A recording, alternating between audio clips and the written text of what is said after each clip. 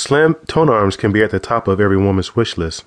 Men usually wish for big, strong arms and are at the top of their wish list. Well, the good news is that these non-innovative exercises I provided you can work both for women's and man's dreams of having the perfect arms. Some exercises are able to be performed at home, but a huge selection of weight is important for building and toning the arm muscles. I must also tackle a couple of myths before we begin.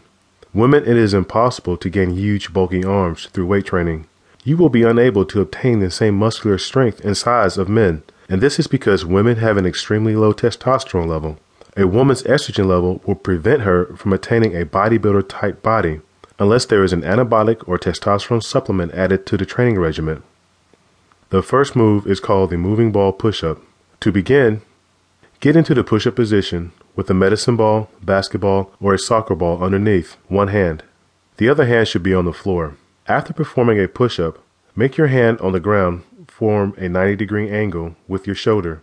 You pass the ball to the other hand. You should not try to pass the ball as you are pushing up. You should be in a position where your arms are fully extended. Do 3 sets of maximum repetition, alternating hands each rep.